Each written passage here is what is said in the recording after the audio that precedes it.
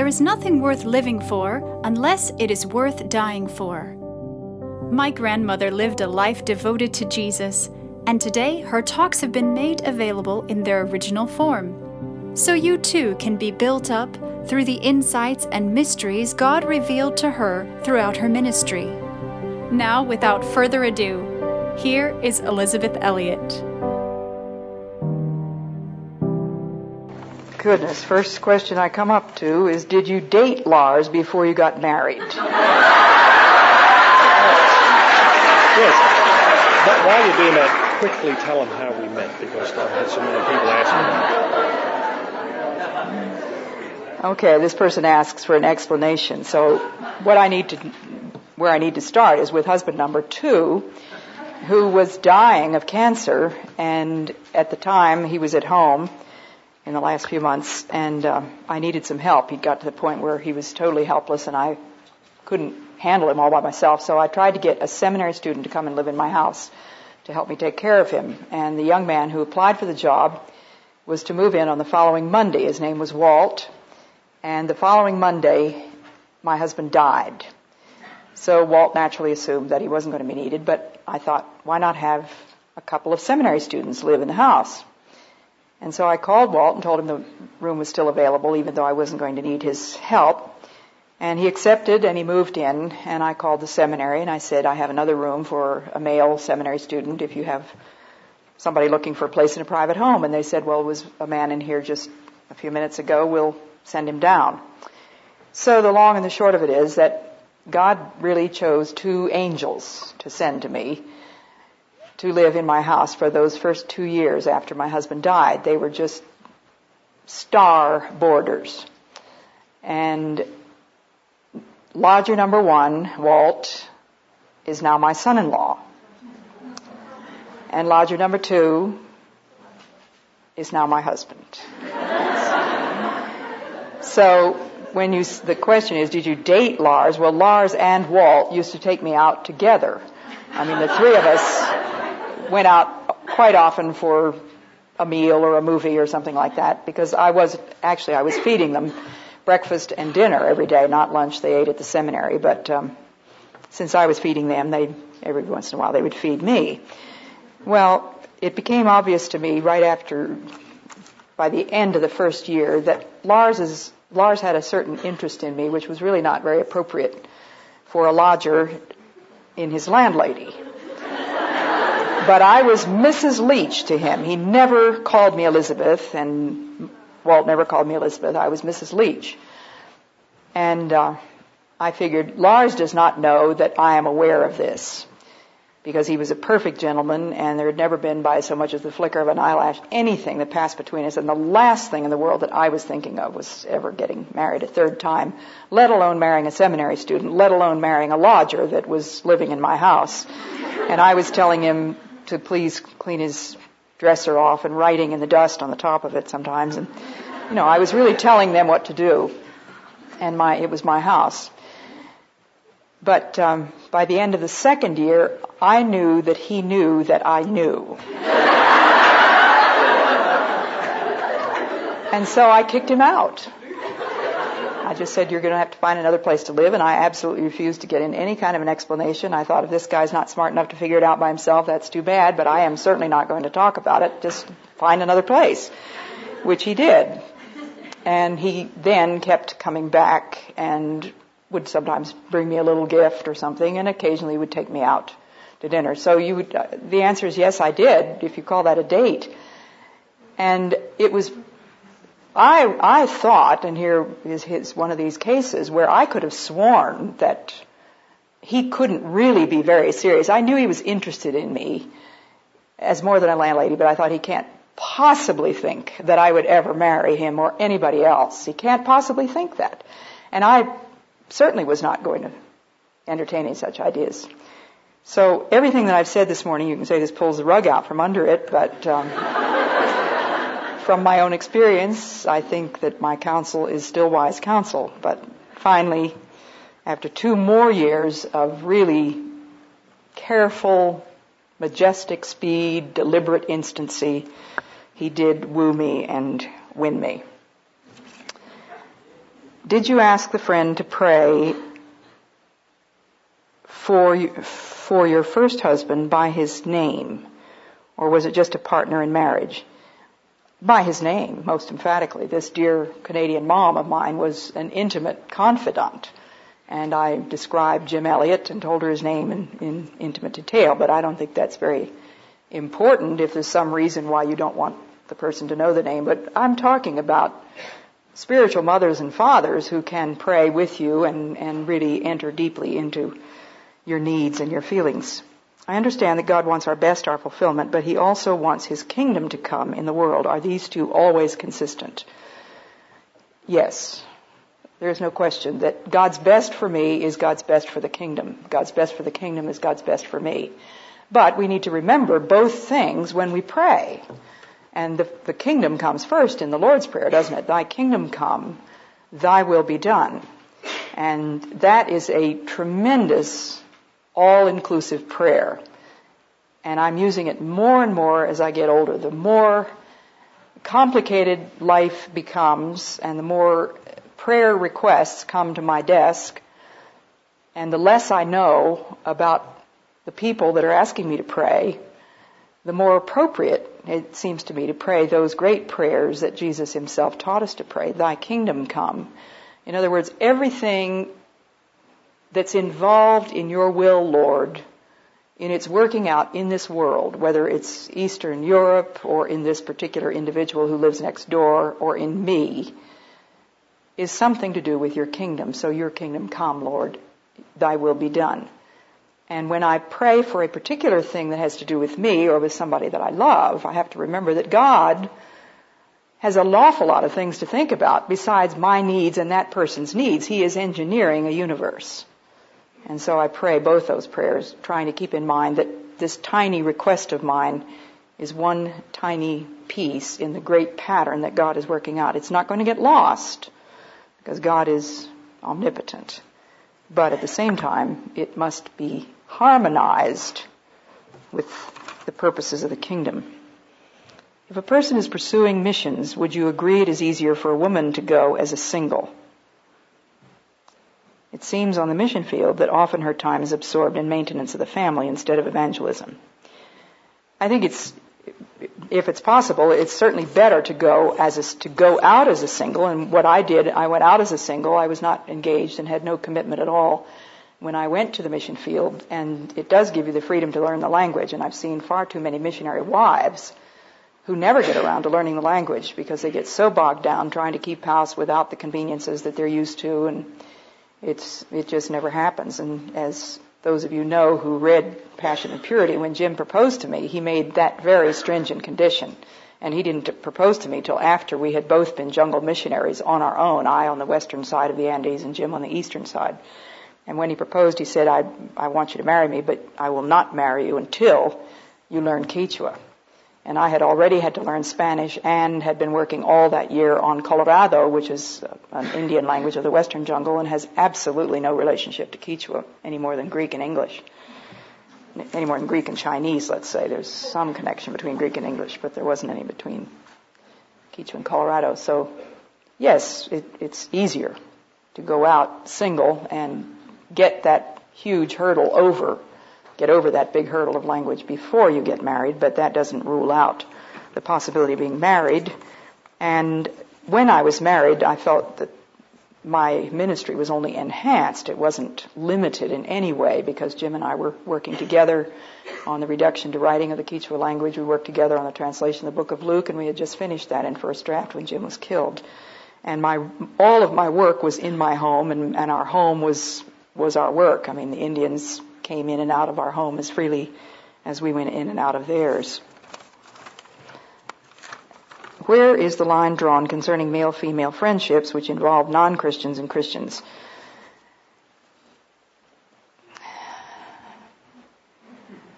I don't think that it makes any sense at all for Christians to date non-Christians because you are simply asking for trouble. As for friendships, I would say the same thing that I say about male-female friendships when it's a one-to-one thing. Avoid them.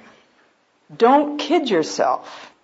Don't get into one-to-one relationships. Anything where that word relationship occurs in your consciousness means that you're already in trouble the minute you start using that word relationship. And I said this morning, we never used that. And I think we avoided all kinds of problems that way. But can you imagine Paul, for example, talking about a special relationship that he had with Phoebe? The fact that Phoebe was a deaconess and had helped Paul in some of his labors does not mean that they had some kind of a relationship that they could have talked about to other people. I have this wonderful relationship, this really neat relationship with Paul. I mean, she was a sister, but all the Galatian Christians were his brothers and sisters. All the Ephesian Christians were his brothers and sisters. So I could go on for a couple more hours on this subject again, because I think that I left a lot of things unsaid simply because of the limitations of time. But I think that one of the bad things about the book that my husband mentioned, Dating with Integrity, is that his whole thesis is based on brother-sister relationships. And that is a confusion. That is a very valid description of a spiritual relationship. We are all brothers and sisters. I don't know anybody in this room very well, but if we ever meet again, I would certainly regard you as a brother or sister in Christ, and we would have something in common that we've been here. But I don't have a special relationship with anybody here. I might have a special friend who is a woman, but I think it's a very dangerous business to have special friends, no matter what you want to call them, of the opposite sex. As soon as they're special, as soon as you use the word relationship, you're in trouble. So I would say that applies to Christians or non-Christians. I went out for supper with a non-Christian, explained the gospel clearly to him. Now, where do I draw the line concerning what I do with him on a friendship level? Turn him over to a male friend. Just say, look, here's a guy who might be interested in the gospel. Over to you.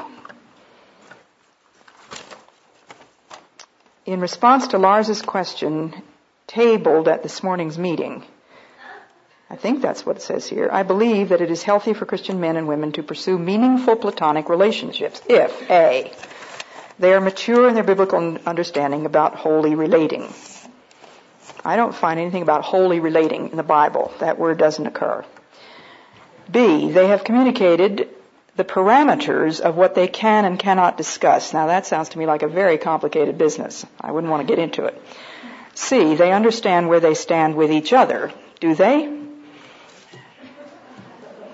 Do you think this is fallacious? And if so, please defend it with Scripture. I haven't defended it at all. I can't. So we'll leave it at that. How would you advise a woman in dealing with I'm not going to get into that question right now. I'm going to skip that one if I can get away with it. When my time runs up, I quit. I'm just reading these as they come here, except for the ones that are almost unanswerable.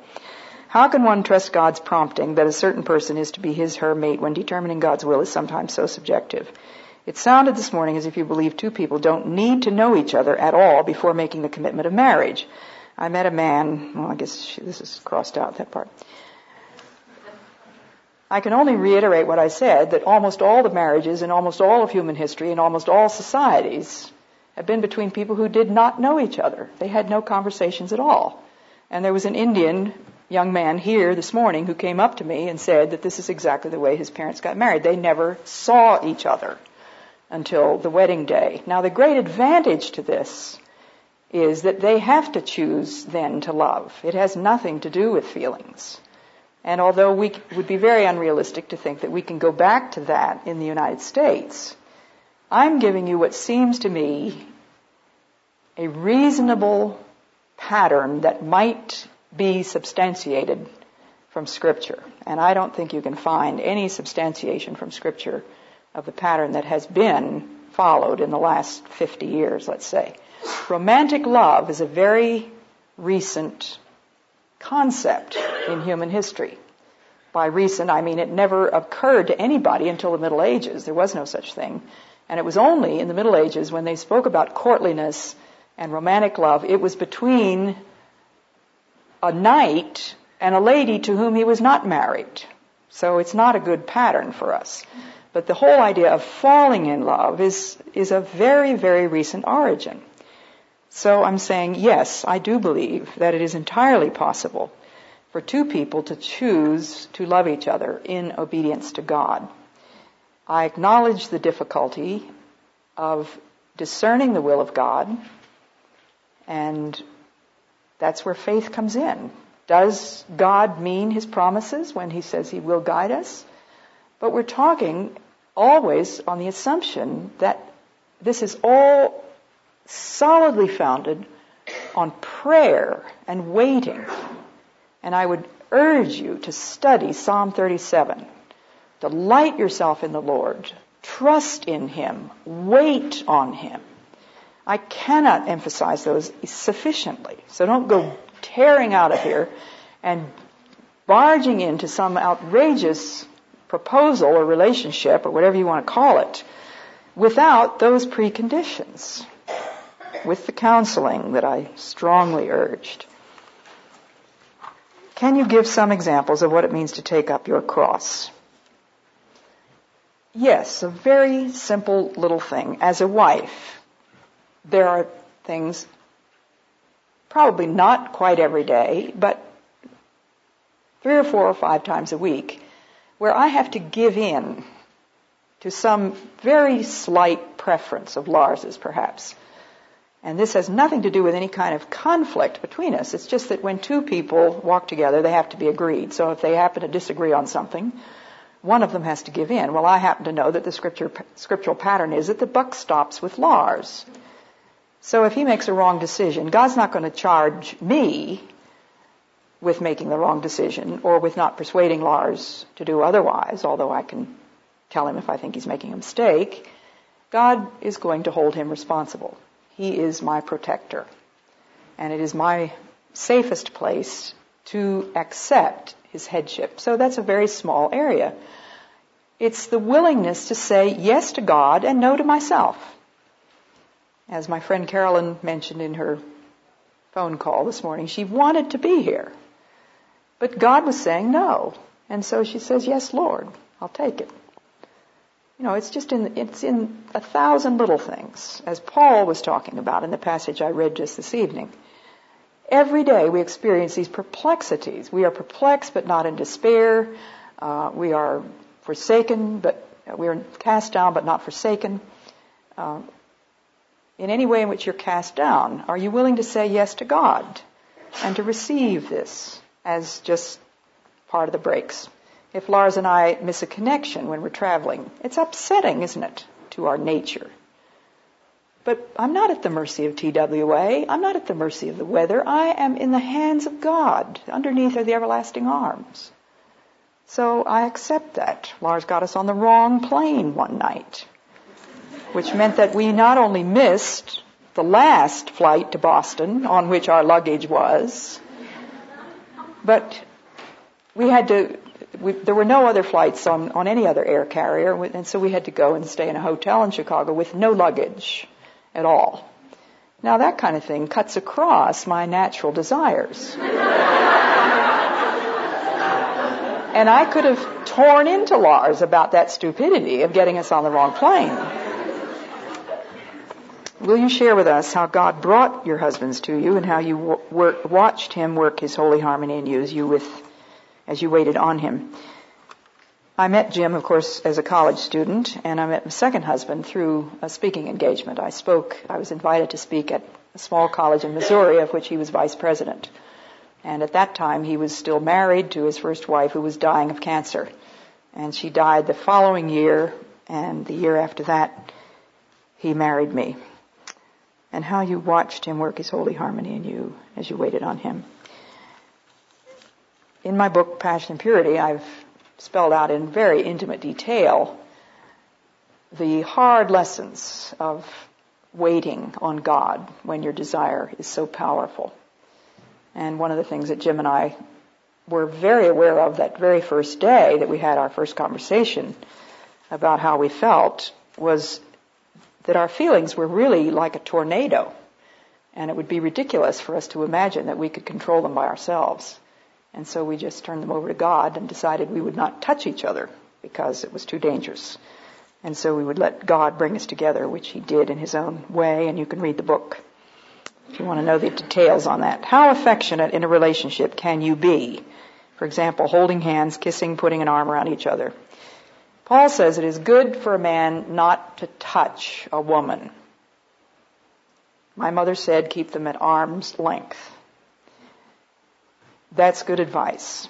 Now, I'm not saying it's a sin to hold hands, but what I would like to ask anybody that challenges me on that, Jim and I decided we would not even hold hands until we were engaged, and we never kissed until we were engaged. Anybody that wants to argue, I would say, okay, do you know exactly where to draw the line in such a way as to be an absolute guarantee that you won't go too far? How many stories have we all heard about the girl that got pregnant when she didn't mean to? Well, I don't know how it happened, Well, it happens the same way every time. So, take what Paul says. It is good for a man not to touch a woman. But he says if the man is burning, and if because of the wickedness in the world there is a lot of temptation, then get married. So Paul is making a clear distinction between either being unmarried or being married. There is no middle ground in Scripture. There is nothing except betrothal. Now, betrothal was as serious as marriage. You know that Mary and Joseph were betrothed when the angel told Mary that she was going to bear the Son of God.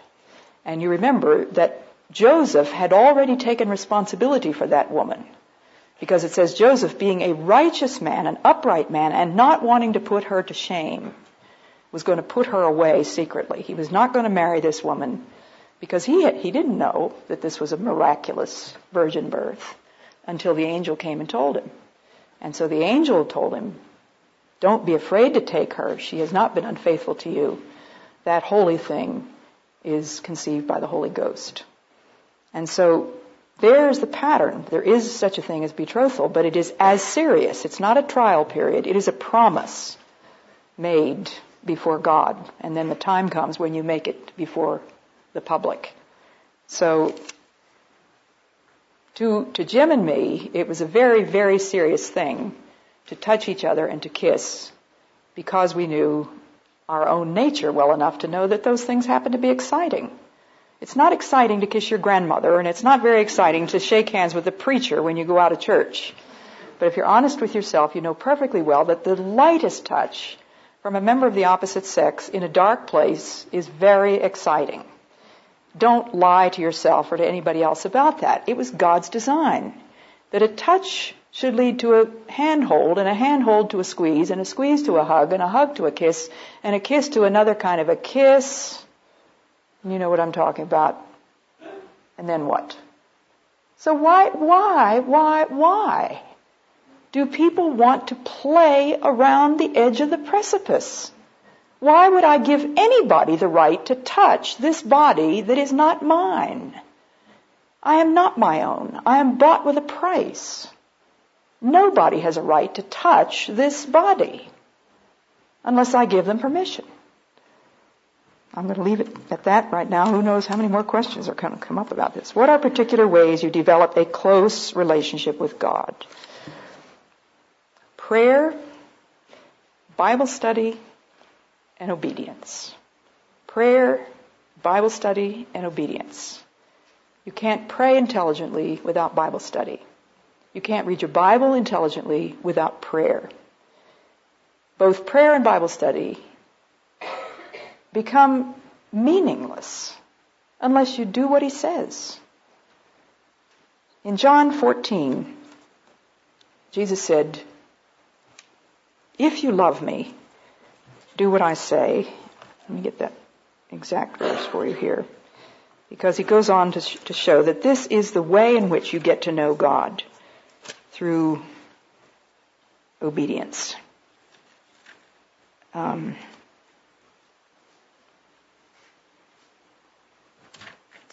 14:15, if you really love me, you will keep the commandments I have given you, and I shall ask the Father to give you someone else to stand by you. And then further down, and again I'm using a translation that doesn't have the verses marked. Every man who knows my commandments and obeys them is the man who really loves me. And every man who really loves me will himself be loved by my Father. and I too will love him and make myself known to him. So it is obedience that is the opener of my spiritual eyes. The knowledge of God is not an intellectual exercise. It is the reward of humble obedience. And to go back to the whole question of how well you have to know somebody before you marry them, it's by loving somebody that you get to know them. In the 2 years that Lars lived in my house, I learned a lot of things about Lars and about his character.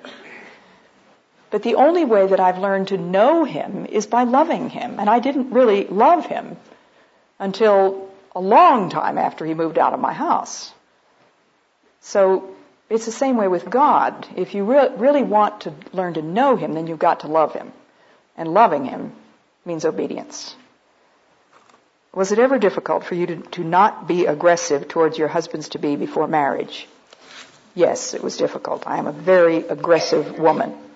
I was not born with one atom of submissiveness.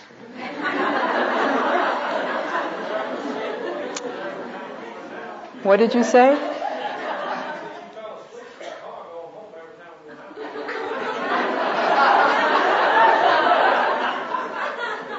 I'm afraid that's true. Not quite every time, but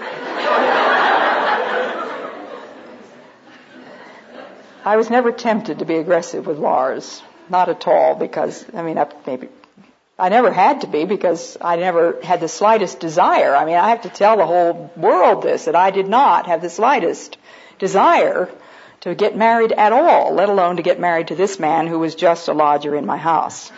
So I was not tempted to be aggressive with him, but, in the sense of needing to be aggressive with either of the other two, I didn't, because they were extremely aggressive men themselves, and I did have to beat them off with a 2x4. But I did beat them off. If so, what helped you through? Well, the grace of God. That's the answer to practically everything. In asking God why, two marriageable people, there's a chapter called Two Marriageable People in my book, on asking God why. You say, if a man knows a woman is the right one, to pray for God's timing. If she tells him, get lost, what is the reasoning? Well, a man can be mistaken.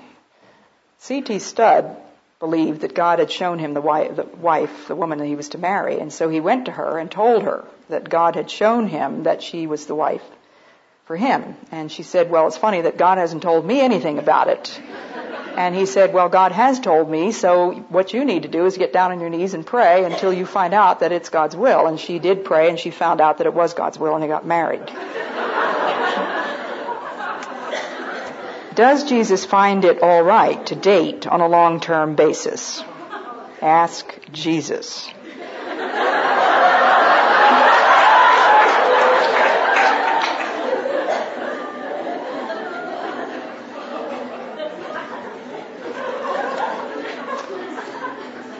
Long-term. What is this long-term thing? How long does it take a man to make up his feeble mind? Really, I don't understand it. When I had seen Jim Elliot on the other side of the campus and watched him in about 3 Greek classes and seen him up as the president of the Foreign Missions Fellowship and gone to 1 wrestling match, long before all that was accomplished, I had made up my mind, if God would ever give me a man half as good as Jim Elliot, I'd grab him. I did not have 1 conversation with Jim. I only had 1 date with Jim, which was to go to Moody Church to hear a missionary speak. We went on the train, and Jim paid for the tickets going and coming. He did not buy me so much as a Coke. He didn't have the money. So that was the date. It was a missionary meeting. But that's all. There wasn't anything important that I could have learned by intimacy. I don't know how to emphasize this more strongly. Is there anybody here with gray hair that agrees with me? Would you put up a hand? Thank you. I've noticed how you have an ability to tell the truth in love. Thank you so much. Not everybody thinks that. And I was wondering how to respond when a very sensitive person comes to you needing to unload and talks bad about someone.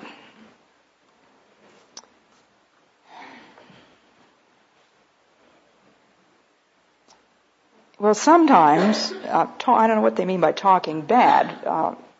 To tell another person's faults, generally speaking, is not a good idea, is it? Love covers faults. But then there are some occasions when it is necessary. It may not be kind, it may not be the ideal thing to do, but it is necessary to discuss somebody else's faults, and I don't know what's behind this question. In that case, you do need to listen sympathetically and to certainly keep your mouth shut and keep the confidence. If it's really talking in a wrong way about someone, then I think we need to be faithful to that person and just tell them that you don't really want to listen to that sort of thing. If a woman is in love with a man and he's never told her he feels the same, should she break off the friendship? It hurts bad and there is no answer in sight.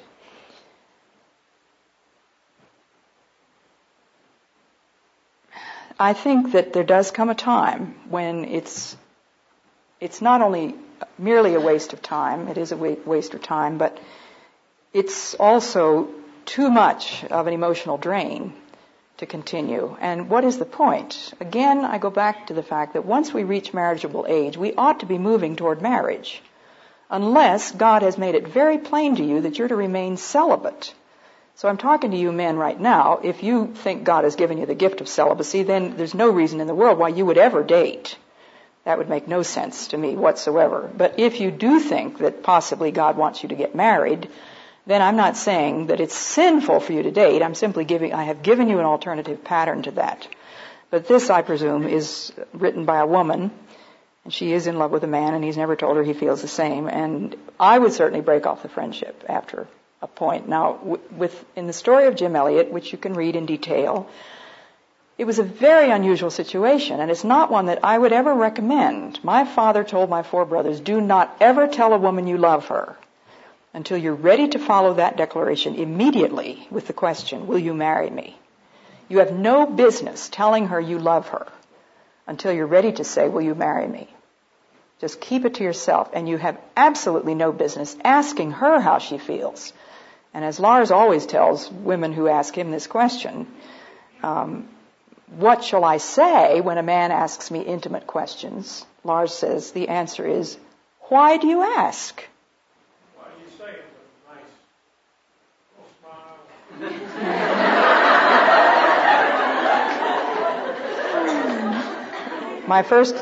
My first husband told me I had a sledgehammer personality. My second husband said my wife doesn't call a spade, she calls it a bloody shovel. And my husband Lars, being a very gentle man, he just stands over there and does all the smiling for me. When was your last contact with the Auca Indians? What changes did you observe? The Aucas are the ones who killed my husband, for those of you that don't know, and I did spend 2 years with them, living with them, and then went back left Ecuador in 1963 to come back to the States, but I was back to visit the Aucas once in 1976. And about the only changes that I saw at that time were just that they looked much older and much more ragged. You put clothes on people that have never worn clothes before, and they just look an awful mess. They were much more beautiful back in the days when they wore that piece of string. And they have this beautiful iced tea colored skin, and they were just perfect bodies, of course, perfectly athletic and lean and muscular. And to see them in these rags was just kind of pathetic to me. When I learned enough of their language to ask stupid questions, I said to one of the men, why do you wear that string? And he said, well, you wouldn't expect us to go around naked, would you?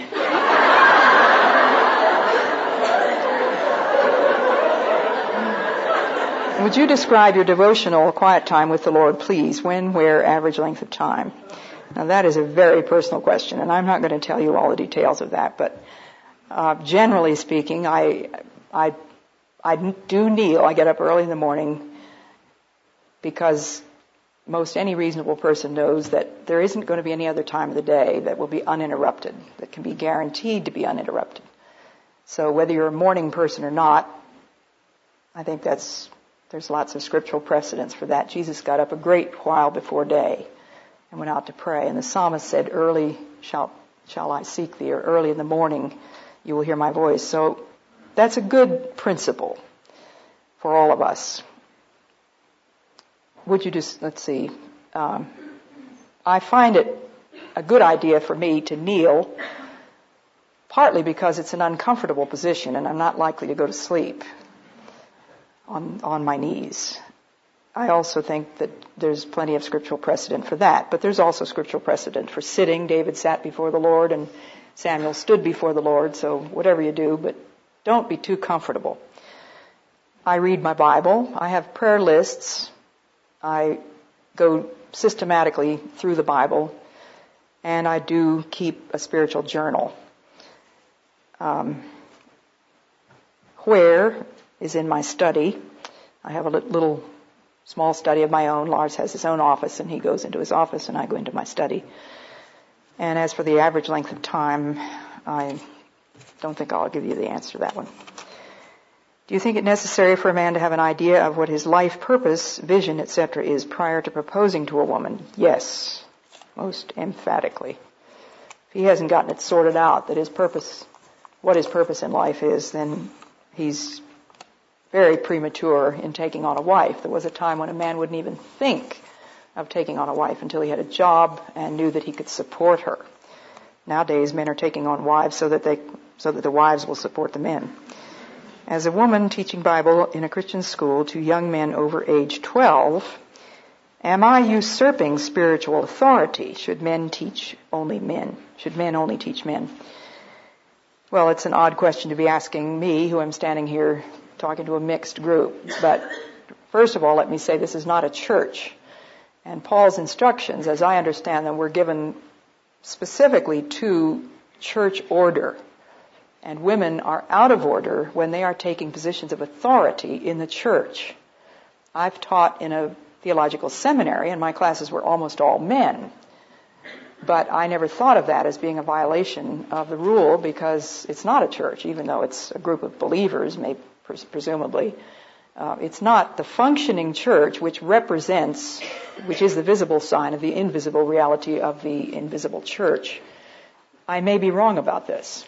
When I do speak in a church on a Sunday evening, for example, and I never speak in Sunday morning church services, but if I speak in a Sunday evening church service, it's always with the understanding that a man must be in charge of the meeting, so that I speak under the authority of Christ, under the authority of the Word, under the authority of my husband, and under the authority of the man who holds the authority in this church and turns over to me for a limited period of time the pulpit.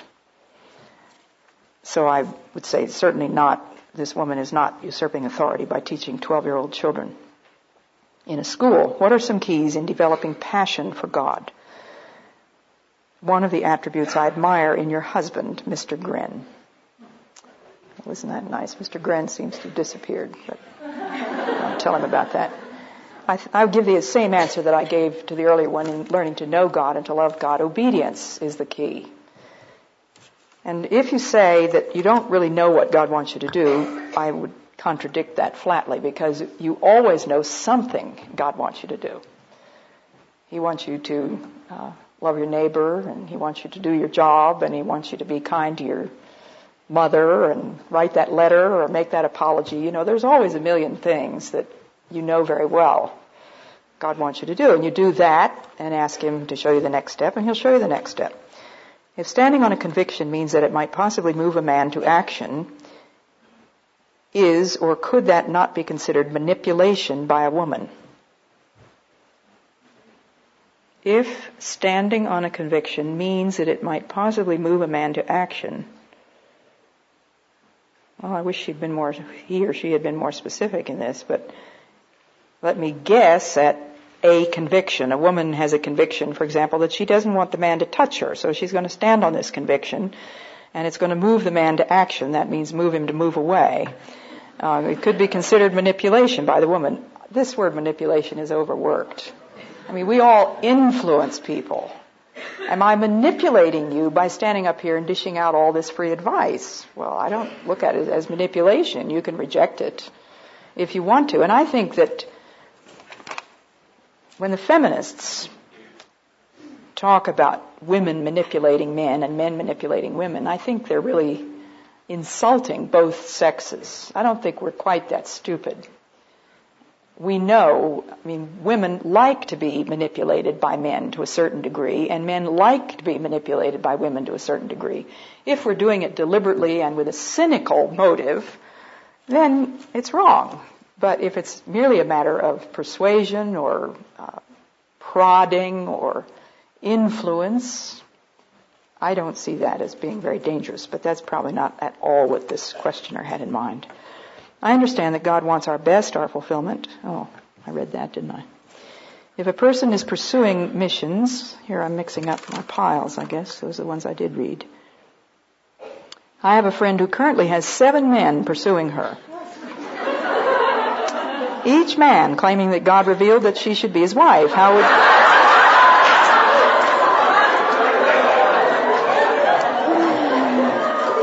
Well, that woman has 7 times as many options as most women have.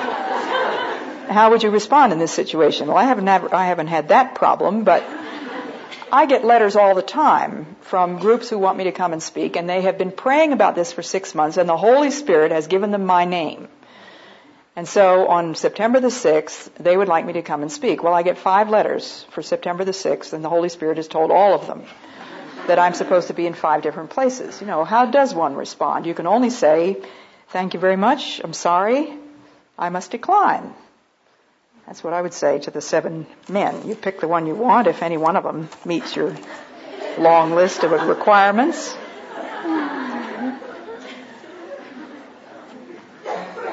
Do you believe in divorce in the situation of wife abuse? Just a yes or no, please.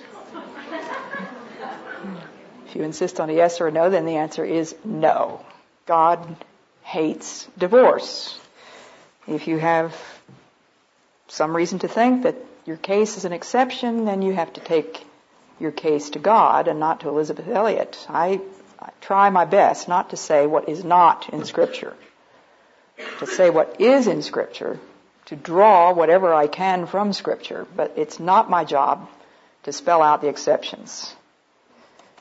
How to deal with a family member who goes to a liberal church and has an immoral relationship. That word deal,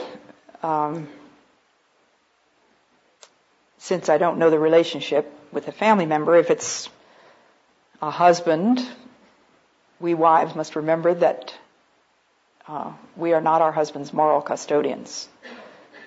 We are there to submit and to be gentle and quiet in spirit. If it's a cousin or a brother or a sister, you have to do a lot of praying before you would say anything about this, and ask God to give you words to say if He wants you to say something.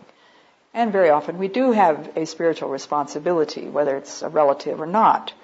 The Scripture says, if any of you be overtaken in a fault, those of you who are spiritual should restore such a one. How? In a spirit of meekness, considering thyself, lest thou also be tempted.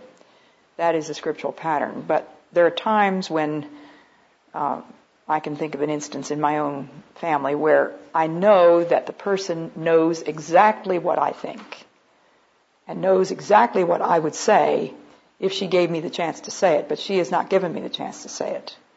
And I feel as though I would be barging in fruitlessly unless God opens the way. And I pray all the time for this person and just say, Lord, if there is something more that I can do than I have already done, please open the door. Make it clear to me what that is. If we go on the principle that God will lead us to a spouse after we've turned that over to Him, once God has led us to that person and we've prayed together and agreed that it is His will to be married, how long should the engagement be? Oh, that's a good question. And I think that there's no, unless there's a practical reason why it should be long, then it shouldn't be long. In Jim's and my case, there were very practical reasons. When Jim proposed to me finally in Ecuador after we had both been missionaries for a year, we thought that our engagement might have to last 5 years. And mind you, we had waited 5 years already. But Jim had made commitments that he was going to build houses for some other missionaries who didn't know how to build houses. And I thought, Well, you'd certainly think that a man that's going to get married would think that the top priority would be building a house for his wife first. But that was not the way Jim looked at it. And he said, look, I've told him I'll build them a house. And he said, I don't know how long it's going to take, so we won't set a date. But he said, in case there's a cataclysmic event which God brings about, I don't see any possibility within 5 years. And the cataclysmic event took place. The foundations of 2 houses that Jim had laid were wiped out by a flood and went down the Amazon. And the entire station, including all the boards that Jim had collected for building those houses, went down the Amazon. 500 man days of labor in just the boards that went down the river, not counting all the work of the foundations. So we got married almost immediately after the flood. But it was 9 months after we got engaged. In the case of a man who is, say, in medical school and has huge debts to pay, I think it's ridiculous to take on the responsibility of a family and insist that your wife is going to have to go to work and help you pay off your debts before you can even think of having children. I don't think you should get married until it's reasonable to consider having children, because marriage means fruitfulness.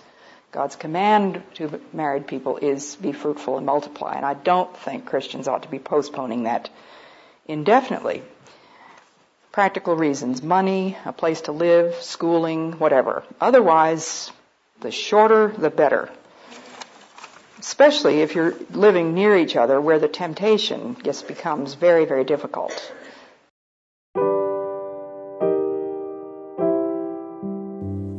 I pray you've been encouraged and inspired by what you've heard today, and will keep joining us here and on social media for My Granny's Inspiration. Until then, remember, the eternal God is your refuge, and underneath are the everlasting arms.